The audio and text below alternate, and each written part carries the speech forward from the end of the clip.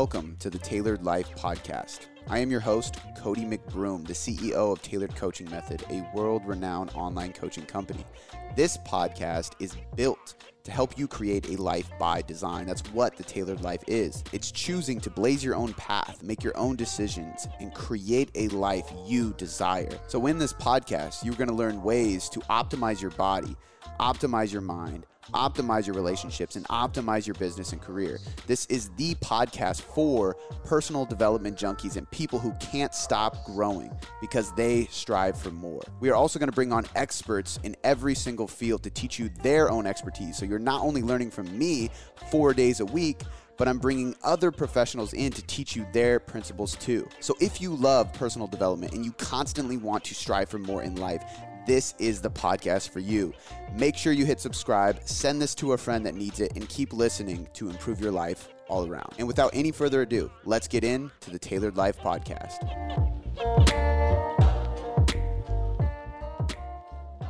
Today on the podcast, we have Jared Hamilton, who is the owner of Hamilton Trained. He is a personal trainer and an online coach, but he dives a bit deeper. He really focuses on the inner work, which is actually why I wanted to have him on the podcast. In fact, I had 2 or 3 people reach out to me and suggest his name and told me to get him on because we would hit it off, and I had no idea who he was. So I went in, I started kind of doing my research, looking through the guy's content, and sure enough, we have a ton in common. We're very, very similar from our background, from our story, from the fact that we're very average people, helping average people become more unaverage and above average and see above average results, which I think is one of our specialties, is that we're very relatable. And Jared is a very, very relatable person. His story is very relatable to the everyday person trying to achieve more, which is what I love and respect about him so much. So when we dove into this podcast, I had a few bullet points of what I wanted to talk about, but we mainly stuck around this inner work idea, this idea of fixing your emotional, spiritual, and mental well-being in order to diet successfully over the long haul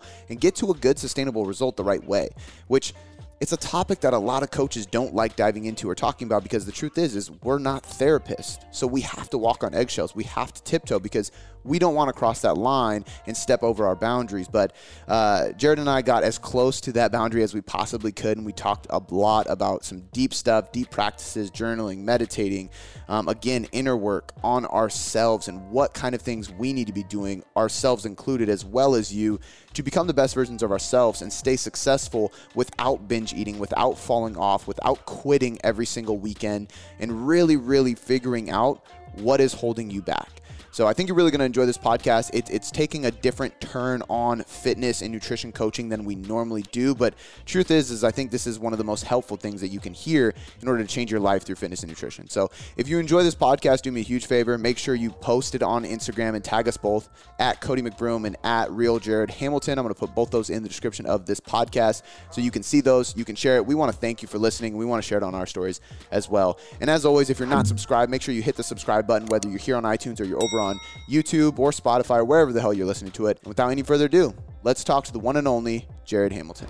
All right, dude, I'm excited to have you on the podcast. Like I said before we got into this, I was unfamiliar with your content, but when somebody, or I should say many people, bug me and say, you got to check out this guy, you got to get him on the show, you got to talk with him, you'll like him. I finally give in. I started browsing through your stuff, and I think we have so much in common, man. So this is going to be a really, really cool podcast. But before we get into the things I want to talk about, fill us in with, what's your backstory? Who is Jared? Like, how did you get here today, and why are you doing what you do? Yeah, man. Well, I appreciate you getting me on. I mean, that's like the best compliment ever when it's like, yo, a bunch of people were wanting you on. So that means a lot. So it's a pretty basic story, to be honest. I'm 29 from Indiana here in the States and been coaching about a decade. I've been doing mostly like weight loss oriented coaching for around a decade, but I wasn't always in the online space and I was always a fat kid. So like, I went through this phase of like, I thought I was a bodybuilder. And I did all the crazy stuff that we teach people not to do and stuff. But otherwise, like anymore, I never thought I would be teaching what I teach for the most part now. Is like most of everything else I teach now is like all about headspace and inner work and all of like the gross side of like fat loss, where we're talking like emotional eating, binge eating, sitting with yourself, doing all of that kind of stuff is where most of any more people find me in my content.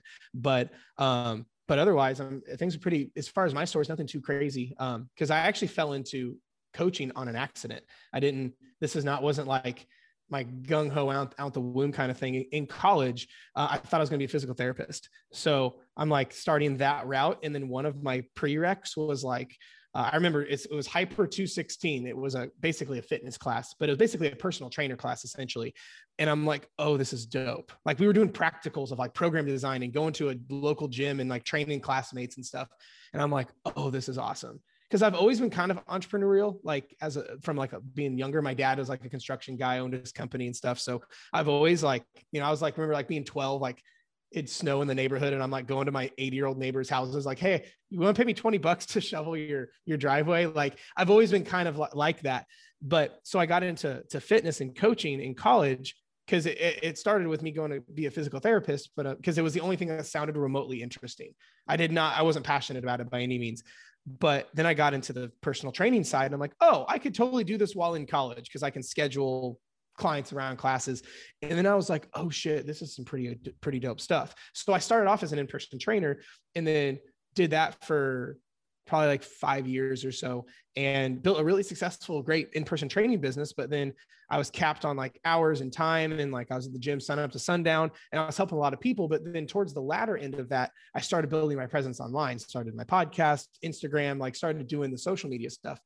And I got a mentor and like things just blew up. And then fast forward to now, all I do is online coaching. I have a team that works for me with stuff like that as well. And now I do some speaking and my own podcast and all things like that. It's kind of the cliff notes of Jared, so to speak. It's crazy how similar, dude. Like, so we're basically the same age. I got into fitness right when I got into college and to lose weight because I was the chubby kid in my group. And found a mentor, got really into program design, everything, became an in-person trainer. I love that. I trained people in person for a long time, was capped out. The whole time I was writing a blog, I was like, maybe this blog can like turn into something, turn into online coaching. That's all we do now. Now I have a team. Like, so. Oh my gosh, that's awesome. That's amazing, bro. Yeah, I'm just on the West Coast. That's the only difference here. But man, you talked about inner work, and that's one thing that like I really noticed. Like as I started kind of clicking through your content, I noticed a repetitive theme of this inner work, and I wanted to get you to kind of, one, define what inner work means to you, because I think some people, you say inner work, they're like, yep, I know exactly what you mean. Meditation, journaling, morning routines, and all these different things. But there's also a lot of like guruism in that world. And I think there's a lot of people who, for example, like I was talking to my buddy about this. It's like, don't you get annoyed at the person preaching about like, time blocking and morning routines, all stuff, who has no responsibilities, isn't married, doesn't have more right. No kids, and it's like, yeah, that drives me crazy. So like, fill us in what inner work means to you and kind of how you're helping clients with that. Yeah. So I think people confuse, at least what I label as inner work, with productivity hacks, right? Like, don't get me wrong. I think it's super important to be productive with your time blocks and your routines and your habits. Those are all great, but there's a massive difference, in my opinion, between that and actual inner work where you're fucking with your own emotions. Because especially in the realm of like weight loss and coaching and transformation, it's all this inner junk that stops people. It has nothing to do with calories, has nothing to do with strength training. It's subconscious stuff. Like if we think of like discipline issues, motivation problems, knowing what to do and not doing it, binge eating, emotional eating, avoidance, suppression, that has nothing to do with dieting and working out. Those might be facets on the surface level, but like how we relate to ourselves, how we communicate with ourselves, what we do from the that's what I call it, dieting from the inside out, changing the old story, changing your identity of who you are as a person, self-sabotage, that has nothing to do with calories and strength training. Like, of course, having a not rigid program and have something that fits you is important, but it's like, if you don't change your identity of who you are as a person and handle your emotions, any success you're going to get on the surface is going to be short-lived, right? Like an example I give is, let's say you have this deep identity of someone who's not worthy of losing weight. Well, or you have this identity of losing weight's hard and you happen to lose weight easily. Well, that goes against the old story. So now you have to sabotage it. It's like a thermostat. If your thermostat's set at 70, the house heats up to 80, the thermostat kicks on and cools the house back off. And this is why people mess up their money, their relationships, their weight loss, you can label it anything. Right. It's why like I've always hated like the term like life coaching, because it's like what's a 29-year-old dude know about life coaching? But I use the term, like when you pee in part of the pool, you pee in the whole pool, right? If you get your relationship fixed with yourself in fitness, you handle your emotions right, you learn how to identify old patterns and stories and fix those now, and fix your relationship with yourself with like fitness, your marriage is better, your job gets better, your relationship with your kids get better, like everything gets better. So when I talk about inner work, it's more or less about how you relate to yourself and connect with yourself and handle your emotions, I would say, just to simplify it. What gave you the confidence to be able to not to call yourself a life coach, but to kind of start doing that type of coaching? Because it's funny, I had this conversation with a mentor client of mine literally just the other day, and that's something he's passionate about and wants to do, but his belief in his head was that he's too young or doesn't have enough life experience to do it. Sure. And he's actually a little bit older than me. So he's not like, this isn't a 21-year-old I'm talking to that's just now in college or anything. Like he's successful. He's had struggles with mental issues, and not in really trying to find mental health and fixing his relationship with himself, and then his girlfriend, all these kind of things. And the way I framed it was like, man, like you have such a deep perspective on how to change this area that you're able to use those lessons to help other people change other shit that's going on in their life. You don't need to experience everything they're doing. But I think it's hard for people to understand and click with themselves. Cause like you said, they kind of have that belief that I'm not worthy of it. Like, was there a point that you felt that way? Like, how did you get into it? Absolutely. Well, so I've always been into into just the world of like personal development and having mentors and studying the stuff. Well, but then it got real when I like really did this with me. So back in early 2020, I started going to therapy myself, because I was actually really hesitant to, because I always struggle with like that stigma around like dudes going to therapy and mental health stuff. But because the thing is, for a long time, I didn't think I needed to go. I'm like the happiest person you'd ever meet. I'm like always on cloud nine. I literally have the word gratitude tattooed on my arm. Like I'm always in like that place, and nothing's ever wrong, so to speak. But I wanted to go to therapy to make sure things upstairs were good. It was literally the intent of like, well, we get things checked out to make sure they're good. I think I want to make sure my upstairs, my brain is good, just from like a checkup. Like, because I know as the more successful I become and the closer I get to my goals, stress climbs, right? Like I'm sure you could attest, like now, like you do well on your own. Now you have a team, everyone's doing well, but like stress just gets higher. And for me, I just want to make sure my coping mechanisms were okay as far as stress. I just want to make sure I was processing things right and I was handling stress better. Because like we see with like fitness, what someone thinks is the right thing is actually detrimental, right? Like someone going like, oh, maybe I should avoid carbs because that makes sense, but that leads to like an eating disorder over time or whatever. So I wanted to make sure I wasn't doing that with my own headspace and inner work and stress management. So I went to a therapist, and I'm just like, and I literally told her that. And I'm like, I'm literally doing this just because like I'm good. I feel fine. Things are great. I just want to make sure I'm handling things right. And that led to me bawling like a grown man in my first therapy session.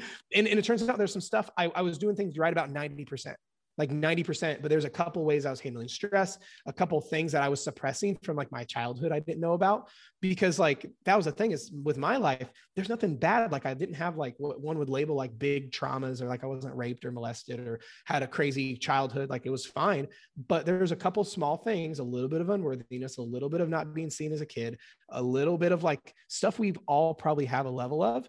And because I suppressed it for 20 something years, it was like an infection that never gets healed, and it just got worse. So I took inner child issues to adult Jared life. Right. So that's what started this, was late 2019, early 2020 was me diving in on my own journey.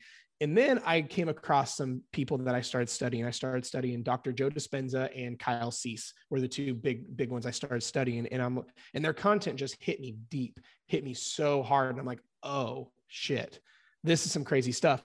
And then I just saw all these parallels.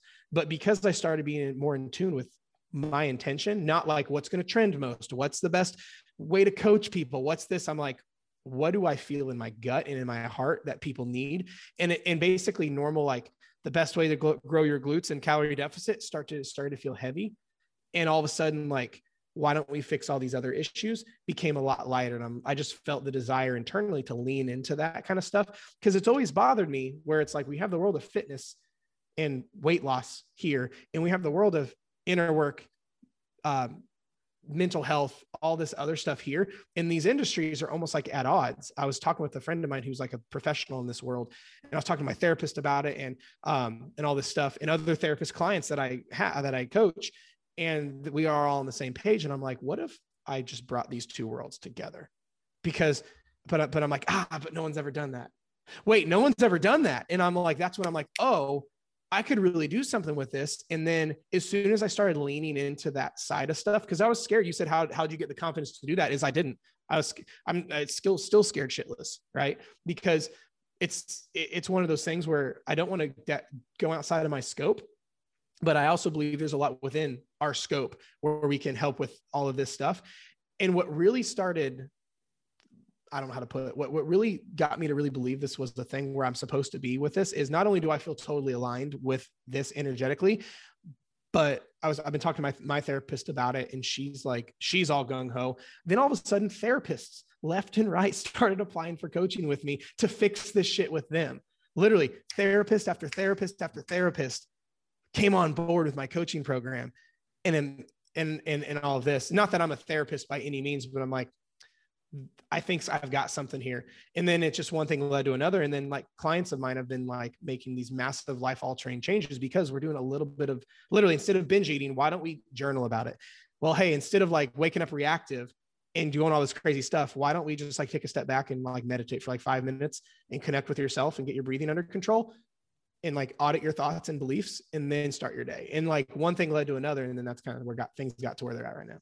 I love that, man. I think you said a few things that I can relate to and that I want to touch on. Like, I mean, one, that last part about reacting, I often tell people like this work helps you learn how to be responsive versus continually being reactive. And I think they're two different things. And it's cool too that you come out about it, because I too have gone to therapy for a period of time, and it definitely was one of those things for me where I realized that I was avoiding it because on the surface I was like, what do I have to complain about? You know, right. I'm good. Right. And that's like the classic dude thing to say, like, I'm good. And it finally took my wife being like, you're not fucking good. You keep saying I'm good. You don't talk.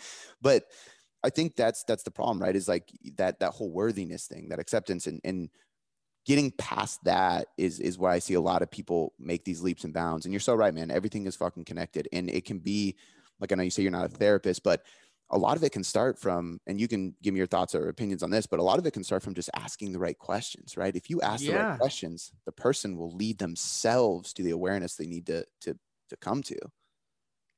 That's literally what therapy does. Like, again, not a therapist. I don't want to like make any claims, but like, if even like looking at, I'm sure you could say this with yours, I can say this with mine, or any good therapist, they number one, don't tell you they don't give you the answer. They just tell you where to look.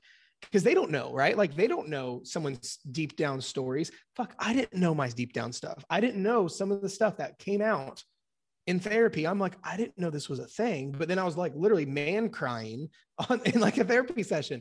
But she's just asking the right questions, like an onion, dude. You're just peeling that thing back. And like, and it's just, you find stuff. It's like, wow, I didn't know I struggle with this. Or like, I'm sure like, even like not getting into like inner work and headspace stuff, but a lot of people with dieting don't find this. A lot of people are like, oh, I didn't think I restricted that much until I got thinking about my binge eating. I didn't think I was operating out of scarcity around food until I really realized, oh, I'm binging because I know I'm not supposed to have this starting Monday. So maybe there is scarcity around certain foods in my head. Whereas a lot of people, there's all this complete unknown below the surface. And it's through asking the correct questions to get someone to open up.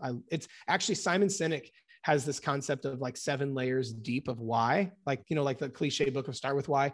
Well, he has this thing where he talks about like, no, get 7 deep on it. And 9 times out of 10, the person's going to cry. Where like, if you can keep peeling like back and back and back and back and ask the right questions, it'll tell you everything you want to see or everything you want to know. So yeah, 100%. You said, and I've never heard this before. I love this.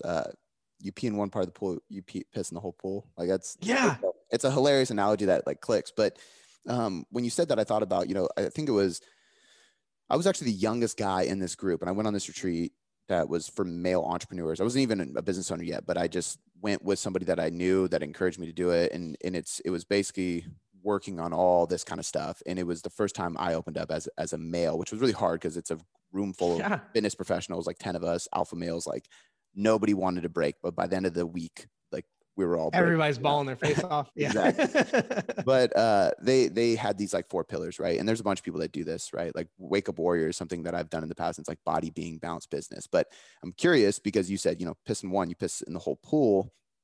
I noticed this with clients is like, I used to always say the fastest path to power is your body, right? And what had happened was I was training people and they would lose weight, and then all of a sudden their relationship improved because I kind of would talk to them about other stuff, and then they got a raise, and it was like all these things started happening. It started clicking with me, like, oh, if we can change one thing, we can start changing them all. But do you have like pillars or cores or anything that you're like with clients or with people or with myself? Like I focused on these aspects of life, and I realized that like the pillars thing for me is like if one pillar falls, the whole kingdom crumbles, right? Like, do you have anything like that similar?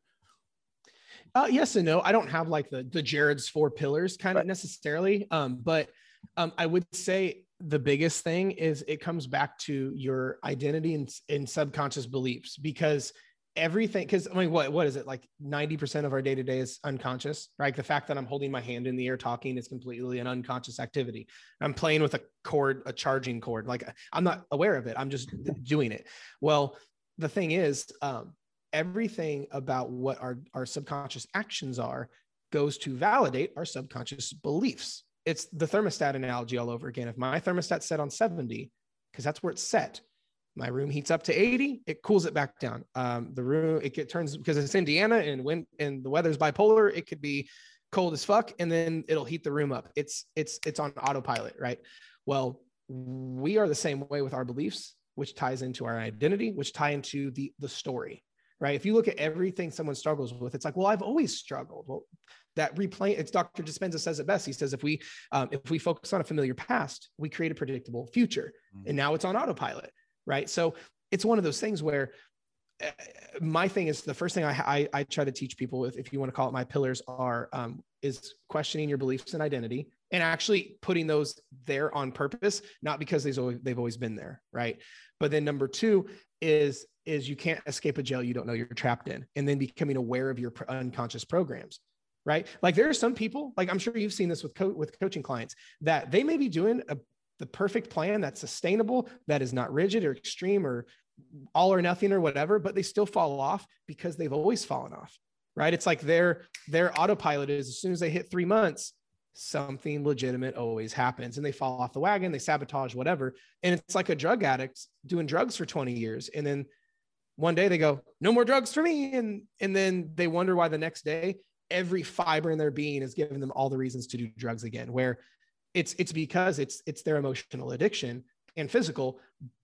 But this weight loss game is no different, where people need to question their identity and beliefs and what story they're replaying. But then what are your actual patterns that go on autopilot? Because you might be doing everything right, but then because you've given up within 3 weeks for the past 20 years, or as soon as you make progress with the program, you have to switch to a different program, or whatever the pattern is, recognize it so you can be prepared when it happens.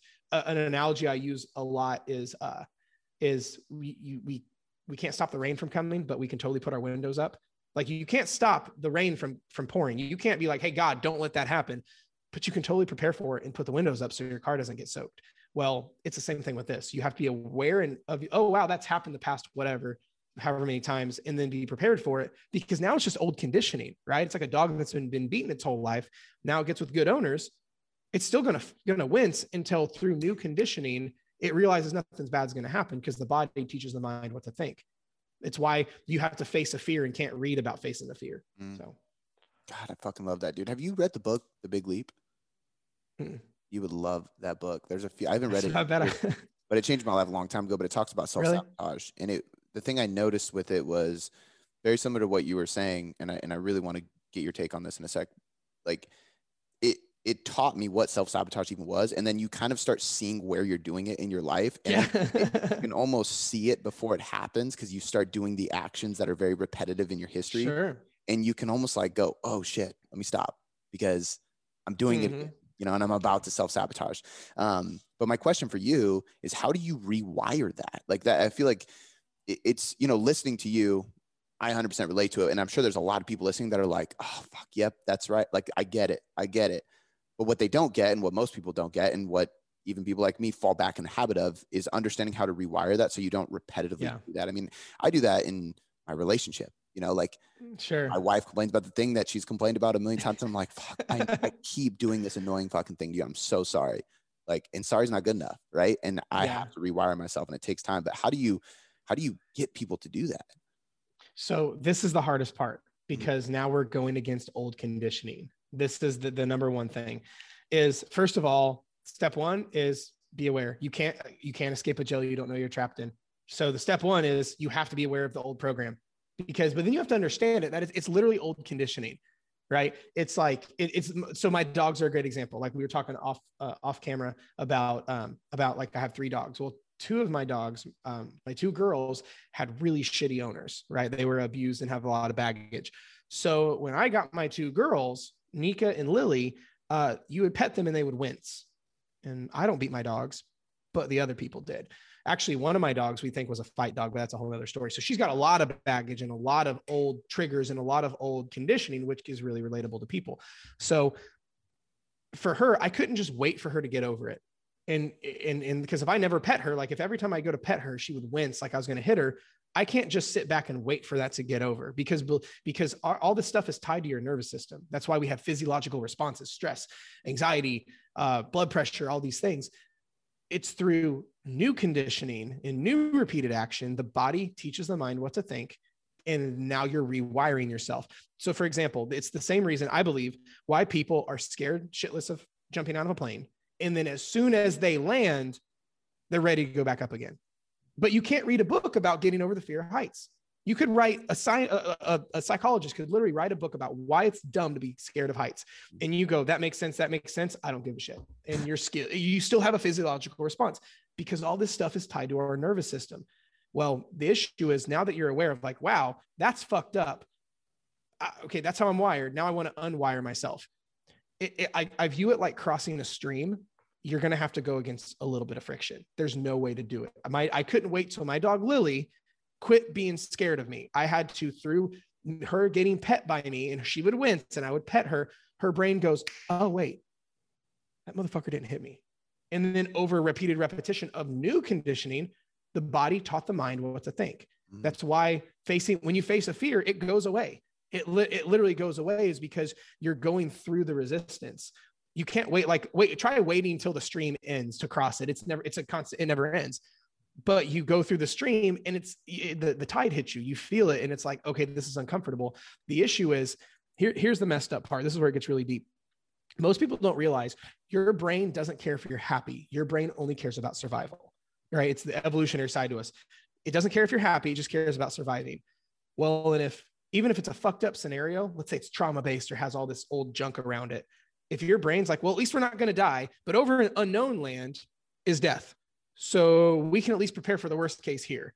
So that's why we have resistance to change, even if we know we need to change. It's because our brain, that's the only form of grounding we have, at least it knows. So if all you've done is binge, if all you've done is fall off the wagon, this is why it feels like literally death to your brain, not giving in. It's because your brain views it as literally death, not doing what it's always done, because our minds crave the familiar. And if the fucked up is the familiar, that's its weird form of grounding, because the unfamiliar is death. That's the way our brains view it. So the only way to do that is through new conditioning, going, yeah, this is going to suck. Every fiber of me is going to want to fall off. And whatever it is, let's say it's every 3 months you fall off, or every, start over Monday, whatever it is. And you going, okay, I'm not going to do that again. It's going to feel like death to your brain, not doing it. It's like a drug addiction. And then through those repeated actions, now you have new conditioning, and welcome to being rewired. One thing I've said, and I didn't mean for this to be like a AAA thing, but it ended up being this. Because I don't want it to be like a corny thing, but like I was talking to somebody, it was actually emailing a client, and it came out, and then I used it for content later on, but it was like awareness, acceptance, action. And then I think there was a fourth called acceleration, right? So it's like, basically, like if you don't, awareness precedes change. If you don't know it's there, then you can't change it, right? Then you have to accept it, right? Because a lot of times, like you said, like the height thing, I'm deathly afraid of heights. So I can totally relate to that. And I don't give a fuck who tells me what. I'm not standing on the edge of that building. I'm not bungee jumping like that. But that in fat loss, I think it's in business growth, mental growth, all that stuff. After awareness, you have to accept what is. Really good book there is Loving What Is. I don't know if you've heard of that book, but really, really deep. Almost like too deep for me the first time I read it. And then I had to go back. What's it called? Loving What Is by Byron Katie. Loving What Is. I'm gonna write that down. It's really powerful. It's the whole thing is about acceptance, right? It's understanding and accepting what is. But I think that's a big pivotal piece, because people always ask me, how do I get better at taking action? You know, it's the whole thing, like, how do I stay motivated, or how do I stay consistent? Like, I think like this formula we're talking about is that, right? You get aware, then you accept it so you can take action, because that's the only way that you can. I think, and I want to interrupt you for just a second. I think the expectation piece is what fucks everybody up. Expectations is what governs an experience, right? The only time you're disappointed is when you thought it wasn't going to be disappointing, right? If people go into this and they think this is going to be all hunky dory and it's not going to be scary as shit, well, of course it's going to be a rude awakening. One of my favorite examples along this is, so I like water, obviously. I like water, but I also like Diet Pepsi. Love Diet Pepsi. I like both of those beverages, but if I have a blacked out container that I can't see the inside of it, like a water, like say like just a water bottle of some sort that I can't see the liquid, but I'm expecting water and I get Diet Pepsi, I'm like, that's nasty, right? Or on its end, if I have a can of Diet Pepsi and I throw it back and it's water, I'm like, that's nasty. I like both of those products. I like water, I like Diet Pepsi. But because it's not what I expected, it's a horrendous experience. And I went, blah, right? If someone's like going through this inner transformation of like, oh yeah, I've been doing some really self-sabotaging stuff for a long time, I'm not going to do that anymore. And they don't expect for like every fiber in their being to be freaking the living fuck out and acting like a toddler that got its favorite toy taken away. It's going to be a rude awakening. But if we can prepare, if you know the roads ahead, you can suffer better. Right? Not that like we teach to suffer, but I would be ignorant if I said, hey, you're going to feel like shit for a little bit. Right? It's an analogy I like to use is for anyone that follows me very long, knows about, I like document my whole life on like Instagram stories. Well, I do jujitsu, love jujitsu it's like I do it 3-4 times a week. Well, when I still suck at jujitsu, but when I went from like brand newbie sucking to like sucking less, I noticed my coach kicked it up a notch. Right? Like in jujitsu with grappling, new guy comes to class, coach doesn't have to work hard to whip your ass. So like, they're just like adult patty cake and just letting you like work. But then all of a sudden, when I started like getting the hang of it, like a year in, I was like, all of a sudden coach started beating the shit out of me, like kicked it up a notch. And I'm like, what the fuck was that? And he's like, well, you almost got me. And I'm like, I almost got you. Interesting. But like, I could take that perspective, that event one of two different ways. I could go, I'm never going to beat coach. He just keeps beating my ass because he just got harder. Or I could go, wait, coach freaks out when I'm getting close. That means I'm getting a lot better. I try to teach people because it's when you're in the midst of not giving in to self-sabotage, it's hard. You feel like this is a failure because you're struggling more than you ever have because you're going against old conditioning. And emotionally, you're like, oh my gosh, I'm just terrible. This is never going to work. It's like, no. You're about to tap coach. You're getting closer. You've never been this far away from the old pattern before. So it's its last shot, right? A lot of people forget that because when you go against old conditioning, it's going against your own nervous system. So when it's like, man, I just don't feel good about this. It's just uncomfortable. It's hard. It's not because you're doing anything wrong. It's actually a sign you're doing the right stuff because this is the equivalent of, no, you're just about to beat coach. So that's an example I like to give about territory. I like that. No, I think, the expectations thing is a good point. And I think, obviously there's a lot that relates to that. Like what's your perspective on the situation, so on and so forth. Sure. But with expectations, the first two things that come to my mind were, and I'm sure there's like some questions that you can ask a client to try to change the way they perceive their expectations before going into something. But comparison is something that was the first thing that popped in my head. If you're comparing to other people's results, other people's journeys, all these things, it's going to dictate how your expectations end up, and then obviously I think there's some self-judgment in there that can change that too. But is there anything you work on specifically or questions you ask or anything like that to try to reframe their expectations? I would even think like a timeline, like, if your timeline's all fucked up, that's going to change it, so what are you doing or asking or putting in place to shift the expectations in a positive way to help these people make that change?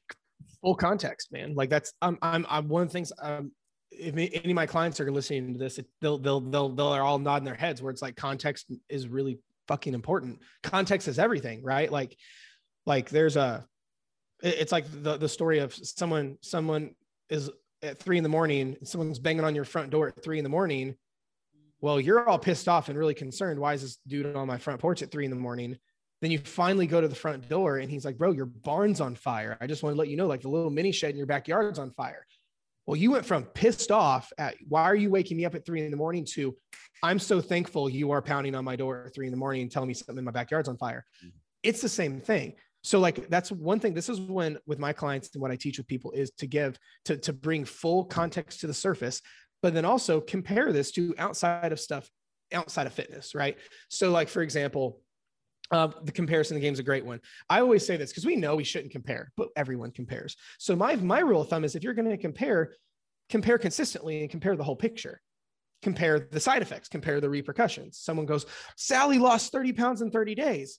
Maybe my weight loss progress is so slow. And I'm like, if you're going to compare, we can't treat comparison like a buffet and pick and choose what we want. We compare the whole story. Tell me about the rest about Sally's life. Oh, well, she throws up after every meal. She is about to divorce her husband because she's crazy dieting all the time and she won't do anything. Oh, and she eats 800 calories a day. Okay, so should we be comparing with Sally anymore? It's people have a tendency when it comes to comparison to compare just the one like micro piece that has no context that's relevant versus like bring full context. Should we compare that? Right. I used to struggle comparing my business to other more successful coaches. And then I would find out like, oh, well, they evade taxes. They treat their team like shit. Oh, they treat their clients like shit. And I would never want a single day in their shoes ever again. So all of a sudden, when I bring full context to the picture, I don't want anything to do with it. So as far as like the comparison game is, number one is bring full context to the picture, but then is this relevant outside of what we're working with, right? Like you can't tell me my stick's bent without showing me a straight stick to compare it to, but most people's straight stick is a level that isn't possible to achieve. I was speaking with someone the other day that they were like, well, I was expecting to, cause they were applying to work with me and they were telling about their weight loss journey. And they're like, well, I was expecting to lose like 3 pounds a week for the next like 90 days. And I'm like, you literally put your standard on a level that is impossible to reach. I'm like, would you ever tell your best friend to do that? Would you ever like put these in place with someone else? And they're like, oh no. And it's because we have to make this even relevant contextually, the situation and outside of fitness too. So, and I want to commend you for that too, because that takes integrity as a coach, because I think that there's a lot of people who will say yes until they see a dollar sign because that's what they're after. And then as soon as they're in the door, it's like, okay, well, they're not going to meet their expectation because it's completely unrealistic, but I wasn't going to tell them that because I wanted them to pay me. So my business. Yeah, that's disgusting. Yeah. But I think, I think that's huge. And I think the way you're able to articulate it, and you have so many analogies, man. I really like that about the way you describe things. Like that's the outside of fitness part is we have to make this another analogy that instantly clicks. Yeah. But sorry, I didn't interrupt. Yeah, no. That's perfect, dude. And I think that a lot of this stuff is actually kind of obvious in a sense. And I mean that in a good way. Cause I think there's a lot of people that if you say like, okay, let's compare, we're all humans. We all compare, right? They'd be like, well, yeah, that's true. I'm like, okay, well, let's compare the whole situation. You explain that. And it's so true. People, even I remember people asking me about my training and I would always preface like, first of all, it doesn't matter what I do, but it's completely different. Yeah. I've been training for 11 years and I own a fucking gym. So I just walk out the door and work out. Like that's a really abnormal human situation. So it's not something to compare to, but when you break down the whole situation, they almost, in my mind, I'm thinking of somebody else. They almost will go, well, yeah, duh. I mean, I guess that's pretty obvious. They're super stressed out. They're pretty unhealthy, but that's the goal. Yeah. Because that's how you get their mind to snap out of it. Because here's the thing is like, yes, conditioning matters, like what we've been talking about, but also you don't, in most people's cases, you don't need more information. You need more awareness. I actually have it right in front of me. I'm right now, I'm in the middle of The Power of Awareness, the book. And you just need one piece of awareness that just goes, oh, and then your whole life can be changed because you're presented with one new piece of data, right? It was almost like the whole 4-minute mile thing, right? Doctors said that it's physiologically impossible for a mile to be ran in under 4 minutes. Your heart will explode. The body can't, per physics, your body can't do it. Till that cocky son of a bitch did it. And then the next day, 20,000 more people did it.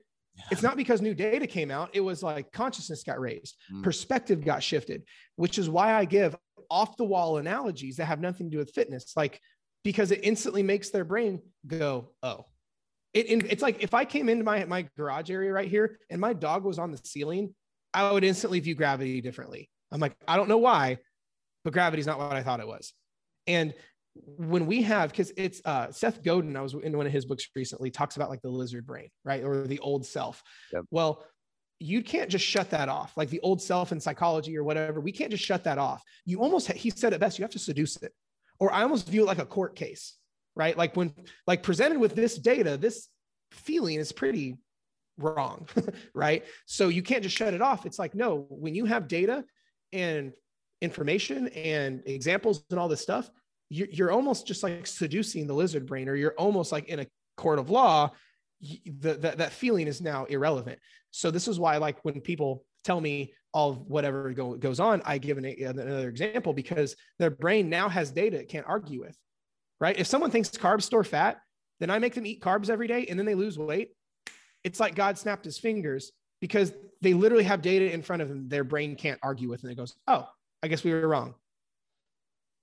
Because when presented with data, faith is no longer required. Mm-hmm. Well, I view it this way. When someone goes, Jared, I'm just an all or nothing person, you just don't understand. I go, can you give me an example outside of fitness that you're an all or nothing person? My job.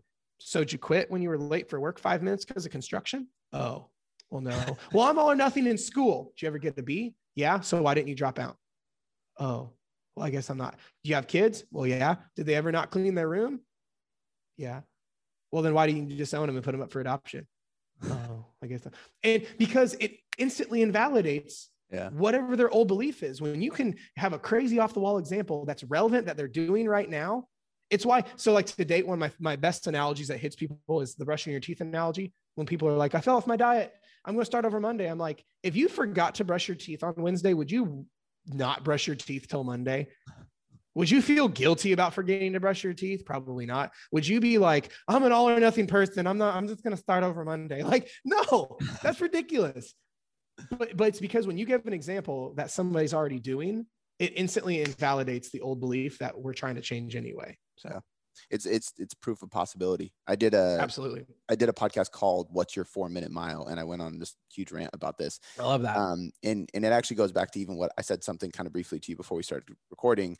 And I've actually said this at a seminar I was given on building an online business. And I said that, like, to these trainers and coaches and stuff in the crowd, I was like, your superpower is that you're really fucking normal. And they thought it was like so weird that I said that, but I love that, man. But I related it to this, like, and that's one of the reasons, the first thing I said to you, I was like, dude, it's really powerful because you're an average dude. And I didn't say it in a bad way. I said it in an amazing way, because now people watch and they're like, I'm an average fucking person too. But he's doing it. He's building a business. He lost the weight. He's changing this. He started Brazilian jiu-jitsu, whatever it is. He's working on his inner confidence. Like, to me, my whole motivation the entire time of growing my business, doing all these things, has always been that I'm a normal fucking dude. And maybe there's another normal guy that wants more, but he doesn't believe in himself, you know, and he sees me do it. So he's like, well, fuck, maybe I can do it, because the IG influencer that is totally different than me, you know, has a totally different life, or he's a pro athlete, which is totally different. That's who they're comparing to, and that's who they're following for proof. And it's just so unrealistic. Yeah. So unrealistic. And that's the thing, is like, even like in the comparison, like going back to the comparison conversation where people compare themselves to all these things, they have to compare the whole story.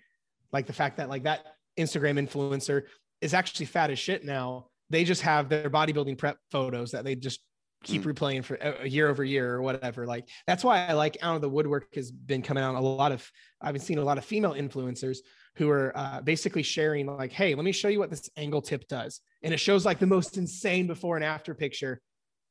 And it's like, they were just an angle difference. And it's like, here, I'm about to snap my spine in half so you don't see my cellulite and stretch marks. Here's how I normally look. And I think consciousness around it is getting better, but I think people are still just looking through it through like this little peephole where you don't see the whole picture. Yeah. Yeah. I want to shift gears and ask you a couple of things, but before I do, this has been such a good topic to dive into, just basically like inner work as a whole for, I mean, really any change, but like in regards to physical change, just to kind of cap us out, like, what do you tell people to convince them that this is what they need when they say like, no, like, I don't give a shit about meditating and asking myself deep questions. I just want to lose 30 pounds. Like what is your answer of like, this is why you need this first for longevity after? 9 times out of 10, if it's a double-edged sword. There's one thing I always say that usually hits most people, but some people are so closed around this, like it never gets through. Like you have to be a fraction of a bit coachable to accept any of this, right? Well, I always compare it to like the stereotypical foundation of a house analogy, but I go to a little bit different. I usually say to them, I said, okay, look, let's just say you're in a position now to build the dream home of your life, not just like build a house. Like I'm talking about, like you won the lottery, you have a piece of land and you get to literally customize your entire house to build like that you've dreamed of since you were a little kid. I'm like, okay. And I say, but because it's like a motherfucking mansion, the builders say, okay, can totally get this thing done. The foundation is going to take at least 6 months because it's a big fucking house. But the foundation to get it poured and the footers and like the concrete, it's going to take at least 6 months. And then once we do that, we can totally build the rest of the house. I don't know a single person. And I tell them this, I say, I don't know a single person that would say, you know what, just forget the foundation. Cause I just put the walls and ceiling up. It's fine. Because that's the example. Like I'll ask them, I'll ask somebody, I'll go, would you ever tell them to skip that because it takes too long? Or because you just are really in a hurry to get your house built? And 9 times out of 10, they go, well, of course not. And I ask why. And it's well, because the house won't survive, right? Like the goal of a house is it's to last hundreds of years. My house was built in like the 1940s and it's still here because it was built well. And almost every person wants their goal, their physique or their goals to last more than like 3 months. So I compare it to building a house, whereas like the nice thing is if you take the time and have a rock fucking solid foundation, it doesn't matter what you put on that bad boy. It's not going anywhere. But if you were building a mansion, you would never tell the builders, yeah, skip the foundation and just throw the walls and ceiling up. It's fine because I'm in a hurry. No one would do that. But with fat loss, we have all these hypocritical components and this whole other side that isn't relevant or isn't practical. So again, I compare it to something that they would object against. So I laugh because I use the foundation analogy so much in coaching, dude. It's just, there's so many things that you keep saying that I like laugh because I'm like, yeah, that's me too. Yep, so I do that. Love this episode. There was a few topics that my assistant sent over that like I don't know where they're gonna head, but they just piqued my interest because surprise, surprise, I believe in them too, or I relate to them or whatever. One of them was business mentoring. And I think you actually just started something. So this is a chance you can today shamelessly plug. Oh, today. Perfect. Yeah. As we're recording this. So you can totally shamelessly plug that. But I want to kind of know why, because I've literally never not had a business mentor. Ever since I started my business, I've always had a mentor for my life, relationship, business, kind of multifaceted. And I've also been a part of different masterminds and things like that over the years that I hated because it was like the epitome of like that just slime ball, click funnel, salesy, like just thing that I hate now. It makes me cringe. And I know you're not that type of person, which is why I want to ask you this question. Like, sure. Like, why do you invest in that? Why do you think it's so important? And like, what change are you wanting to bring to that arena, if that makes sense? No, it does. So, yeah, you're right. I actually just dropped my group business mentorship for online coaches today. So, yeah, if someone's listening and interested, just shoot me a message. But no, to be honest, what caused that is 2 things. Number one, mentors have always been pivotal for me. Every time I brought a mentor in, things have gone off the wall, and it's helped me so much. Like I have people that'll ask, they're like, Jared, if you could go back in when you started, what would you do different? I said, I would have got a mentor sooner and started reading sooner. Right. Like I wouldn't change a thing, but if I had to pick, I would get into books and mentors quicker and sooner. And the reason I felt drawn, I'm starting to do some mentorship work was, number one, I would just like privately, like I would have coaches like want my help and my perspective on like the holes in their business.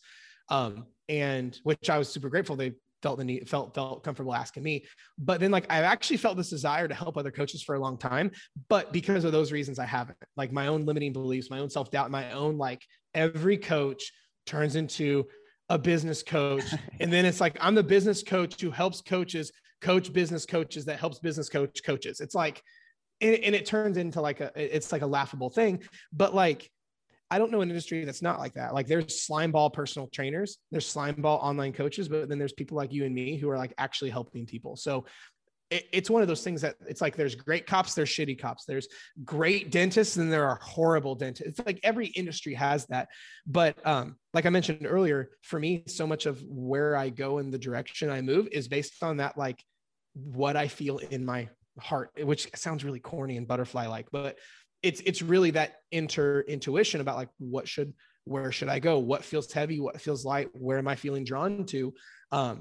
And the number one that's never led me wrong before. And it's part of the evolution of us as people, right? Honestly, that's the very reason at this moment right now, I'm in a mastermind group myself, but I don't currently have a current major mentor because over time, my old mentor, our relationship started to feel heavy, and I just started to feel like that wasn't a good fit anymore. So I stopped that, and I haven't found anything that feels the right fit. And for me, it's like people do this in the relationships a lot, where like let's say they're with someone they know is not going to work out, but they don't have anyone else yet. So they're like, I'll rock it until the next best thing comes along, versus what they needed to do is break ties, because that's what feels right. Because my opinion is when we start having to validate stuff, it's a red flag.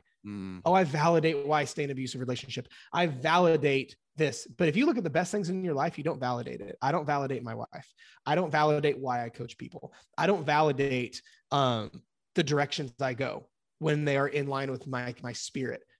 But when I was back in the day, when I like felt like I had to stay in my old personal training gig, I validated why I stayed, and I knew I should have left. And I'm like, oh, it's secure. It's this, or, if like a friendship, I'm like, I feel like I shouldn't be as close to them, but we go get dinner sometimes. And when we validate, it means bad, in my opinion. So for me, when I have something that just feels right, like an energetic, like 9 out of 10 or a 10 out of 10. And that's what, for me, why I wanted to start playing with the realm of like coaching, helping coaches get their business off the ground.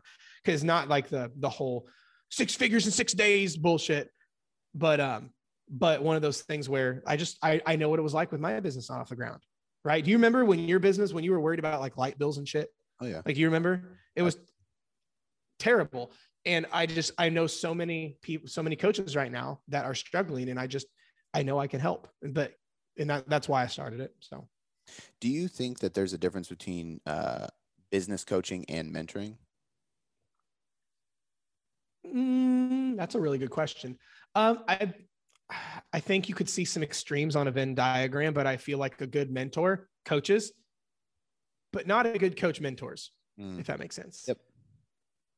What do you think? I mean, that's exactly what my answer is. I think that I've had business coaches that were truly mentors to me, and then I've had business coaches who were strictly just business coaches.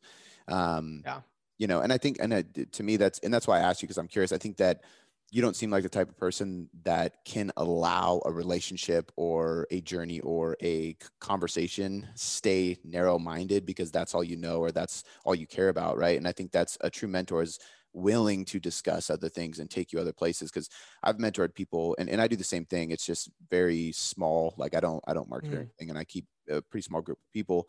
And there's a lot of times where people hire me for business, and I'm like, hey, for the first 3 months, we're not going to talk about your business at all, because that's not your issue, and then their business grows because they fix other things, themselves. Well, it's like what we've been talking about this whole time with fat loss, right? It has nothing to do with calories and strength training. It has all to do with your relationship to yourself and how your life is built up based on the beliefs and identities and programs you have. So it's the same thing, right? That's where like, I feel like when it comes to like weight loss, for example, like for most people, it's much more of a mentorship. Actually, I tell people this during my onboarding process for taking on clients is, this is not a challenge. This is not a fucking whatever you want to call it. This is a mentorship, because your brain flips a little different, right? If someone gets in a fat loss program, you think we think normal diet challenge bullshit. But when you're like, no, this is a fat loss mentorship, it's like you go into this totally different minded. And I view it the same way. Yeah. I love that, man. I have one more question. I'm going to throw a couple random personality questions at you before we wrap this up, but this just kind of came to my mind as an entrepreneur. One part of the question is, have you ever dealt with this? And two, how do you think people should handle it? Is like, there's this process of growth, right? And it's almost like you're never satisfied. And it's kind of like a double-edged sword, right? Because I've talked about in the past, like, well, I'm not satisfied, so it keeps pushing me to grow, you know? But then that was actually at the root of what caused me to go to therapy, because I was like, it's like I can't find fulfillment. And I had to find what fulfillment actually was, which is a whole different story. But have you ever experienced that? What do you try to tell people that have this thing of like never being satisfied? Yeah, no, I love, that's a great question. This is what I would label the satisfaction dichotomy. Everything beautiful has a dichotomy, everything. So like here, like a great example is like with your team, right? We will, both of our teams, if we lean, let's call it to the left of the dichotomy, and we micromanage them, don't trust them, and don't let them have enough room to be awesome, and we are just like on top of them like crazy, that's an inappropriate balance. That's like, you don't trust them and believe in them enough, and you lead too much. Well, what if you go to the far right and you don't lead them at all? They have no guidance, no direction, no help, no accountability, no support. Well, that's not okay either. So where's the magic? It's somewhere in the middle. Parenting's the same way. Business, everything's that's good has a dichotomy. This hit really hard. I was reading Jocko Willink's The Dichotomy of Leadership. It's an amazing book, but it's the same thing. I think it's one of my mentors, Ed Milet, talks about it this way. He says, he calls it blissful dissatisfaction, because you need both, right? If you have pure bliss and no pain, then why would you change? There's no reason to grow. There's literally zero reason to grow, because nothing hurts. But if you go all the way to the other extreme and you are nothing but self-deprecating dissatisfaction, which it sounds like you were, you have no good feelings in your heart. You have no gratitude. You have no bliss. So then it's like, what's the point? If none of this makes me happy, what's the fucking point? So where is it? You have pure bliss with zero pain, and all pain and no bliss and no happiness. And so where is it? It's that blissful dissatisfaction where you have both. I think it's because I noticed this in business when my business really started taking off and I started doing some cool stuff. It hit me. There was like a goal, like it was a monetary goal. I set this financial goal, and I'm like, when I hit that, I'll be, that's my spot. And I like blew way past it, but I never like looked at my numbers until one day I looked in and I was like, it wasn't like I barely hit it. It was like, I was like $70,000 past it. And I'm like, Shelby, look, I'm like my wife, and I'm like, I did it. Back to work. Yeah. I didn't even like sit in that at all. Like that was the most I did. And I was like, no, I've got to be the next and the next and the next and the next and the next. I was like, I don't give a shit. And like, that's dangerous as fuck, because this is, I believe, is the reason from the age of 23 to 29. No, I'm sorry, maybe 28. I don't remember anything. Literally. I remember like 22, 23, put my head down, worked my ass off. And then like 18, 20, 19, 20, 20, I'm like, how am I 29? I was just 23, but it's because I grew up in the entrepreneur world. I grew up with hustle culture. I grew up with grind your face off, do not feel any pleasure, enough to where like this got worked out in therapy, where we got talking about this, and it was, I was scared to feel worthy and deserving, because that was one of the other things we peeled down. It's like, I just have no worthiness or deserving feelings inside me. As we talked about that. And she like opened that onion, and she's like, well, why? And I go, I really think it's because if I start to allow myself to feel deserving or worthy, I'll take my foot off the gas and lose everything. Yeah. And I'm like, that's so, you want to talk about a fucked up foundation for building something. That's not healthy at all. But I was so worried about falling on the other side of that dichotomy where it literally like fucked me up. Like if we want to get true about it. So I think you have to have both, but I think that balance is constantly on a sliding scale, right? It's like that whole like, coachable and humble, like where it's like, I know everything, I know nothing. Whereas if I go hop on front of a stage and teach some people, there is no humility there at all. And I'm the baddest motherfucker in that room, because that's what I'm being paid to teach. But I go to my mentors like event, I am nothing. I am worthless. I am a sponge, but like, I think part of this game is where it's changing, and you have to be self-aware enough to know where to put that dial. But I think people, when it's something they struggle with, they go light switch on, light switch off. That's so fucking true, man. Dude, I could keep going on and on and on. I want to ask you like 3 or 4 rapid fire questions that won't take long. Let's do it. You're such a, and I actually never do this on the podcast, but just based on our conversation, I feel like I have to pull these things away from you, just for listeners. The first one is top 3 books that you suggest. Top 3 books that have changed your life. We'll do it that way. I've got like my top 6, but no, top 3. I would say Think and Grow Rich, Napoleon Hill. I would say I literally have them all up here in front of me. Okay, Think and Grow Rich, Napoleon Hill, The Illusion of Money, Kyle Cease, and Becoming Supernatural, Dr. Joe Dispenza. I've heard really good things about the last one. I haven't read that. So it's funny.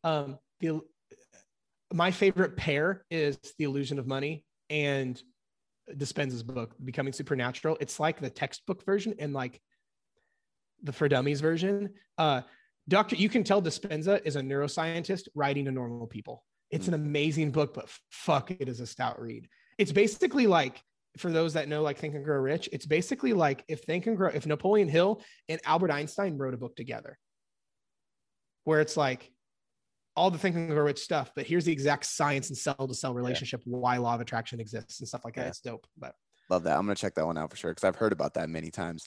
Okay, top 3 podcasts that you listen to. I currently listen to 2, sometimes 3. I listen to Andy Frisella's Real as Fuck. Then also Ed Milet's The Ed Milet Show. I'm in the Arte Syndicate, so like I eat, sleep, and breathe everything those motherfuckers say. If I branch out and go a third, I'll either listen to Lewis Howes or Tom Bilyeu. Love it, man. Okay, so I had another one on top of my head. Oh, routines. Do you have a morning routine? Do you have a daily routine? Like, do you have anything that you're like, my day is not what it needs to be if I don't do X, Y, Z? Yeah. I used to fall victim to the whole, like, I need to have like an 8-hour morning routine. It's like, where it's just like a million facets to it. And don't get me wrong, those have their time and their place. But for me, my day has to start with inner work. So for me, for example, to keep this short, I grew up a very anxious little kid. So if I have anxiety or if my mind goes crazy, it's upon waking. It's one of the things I'm dealing with through therapy is I'll have like really fucked up dreams really consistently. So like I normally wake up anxious or in very fight or flight. Not like that bad, but like just not, I wake up very reactive. As soon as I get up, if I don't do some grounding inner work, I go into my coaching and like check-ins and clients and stuff, go into it very reactive. And it's just like, it's like a reactive dog. It's just not a good idea. Not like anything bad's going to happen, but I'm not at my best if I don't fill my cup up first. Right. So for me, my morning routine is really simple. I stay off social media for a minimum of 30 minutes. And then I also usually get my reading done for the day. So I get into a book. So instead of getting on like Instagram, I get into whatever my current read is. And then I usually do some journaling. There's a couple different styles of journaling I do. I do what's called just like what I call a brain dump. If like, sometimes it's long, sometimes it's short. It's like, if I wake up really reactive, I'm just writing down why I feel reactive. Yeah. But sometimes it's like, we're good, moving on. And it's like one sentence, but then I play with what's called Kaligo style journaling. It's a Kyle Cease thing.